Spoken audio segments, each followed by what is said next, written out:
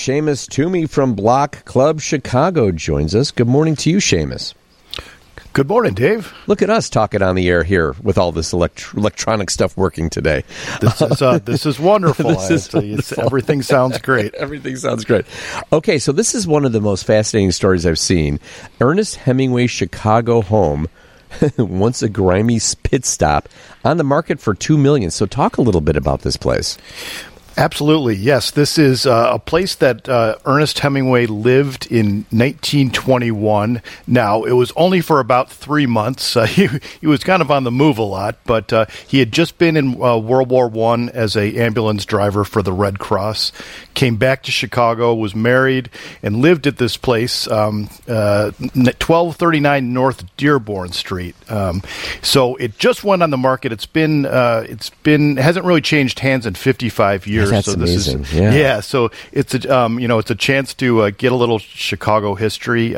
So if you could picture, this is Dearborn. This is the Gold Coast. It's a bunch of brownstone row houses right there. So if you've got $2 million and you're a Hemingway fan, he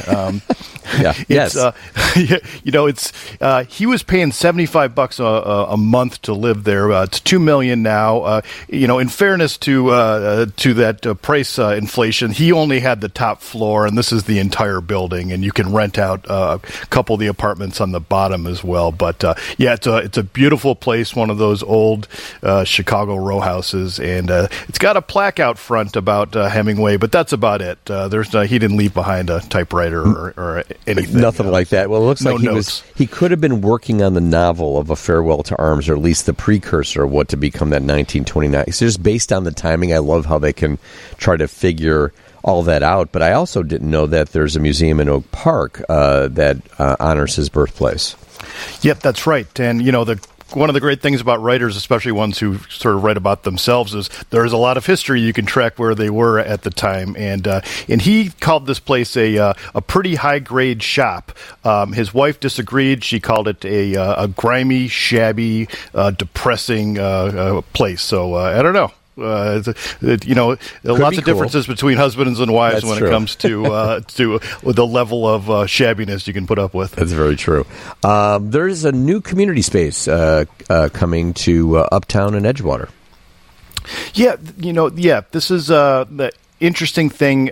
They've been, as a lot of the listeners know, they've been rebuilding the Red Line forever. The whole north side of the Red Line. It's a $2 billion project. Part of the Red Line runs on embankments for 100 years or so. They've replaced those with concrete and steel structures. So what's happened is there's a lot of area under these places that it was dead space before. It was stone. So they're asking the community to come out and give them some ideas. The CTA is for what to do with this. Some kind of parks, but if they've got other ideas, they want to hear from folks. This is about 10 blocks of the space under the L, so it's a pretty significant amount. And it's it's between, it's in Uptown and Edgewater between Lawrence and Ardmore. So if you live in those neighborhoods or you play in those neighborhoods and you want to weigh in, they're looking for ideas at some community meetings in January. But I don't know. I don't live there, but I would say a lineup of food trucks would be a good idea. Oh, that sounds good. Yeah, something I love like that. A couple parks, some food trucks, maybe some art installations. Here I am giving unsolicited advice. As you should. New Year's Eve, it's always smart to drink responsibly. Make sure you're not driving if you're drinking, but the CTA, as they do often, I know 60,000 people took free CTA rides last year, and it's going to be the same for this year, Sunday from 10 p.m. to Monday at 4 a.m. So another great year for that.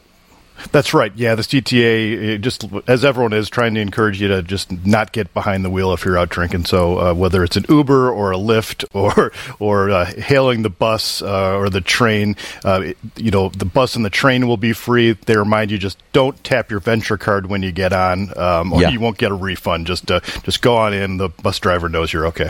Here's a couple other things from Block, and I love reading Block Club Chicago. Is if you're on that mode of doing dry January, which a lot of people do. I know there's people who dry January, and they do like almost like a dry spring. I know it's called something until like April 1st, but dry January in Chicago, 40 spots serving up mocktails, spirit-free wines, craft sodas, and more is one of the highlights here, as well as 26 tea houses, cafe, and juice bars around Chicago for dry January. So you're kind of helping in that process too when you get to Block Club Chicago.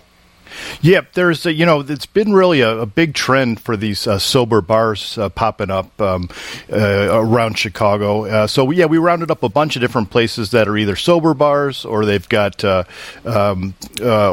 mocktails or just something. So check out and go to blockclubchicago.org. We got it up on the homepage now. Some of these spots if you're looking for a quieter January, but you still want to go out and about and see some people. And now it's getting chillier out. You also have a post about heated bar patios and rooftops in Chicago, 33 cozy spots across the city. So you want to find out what's happening in your neighborhood, find out great places to go, eat, drink, visit blockclubchicago.org. Seamus Toomey, thank you, buddy, and we'll talk to you next week with Bob, and Happy New Year to you.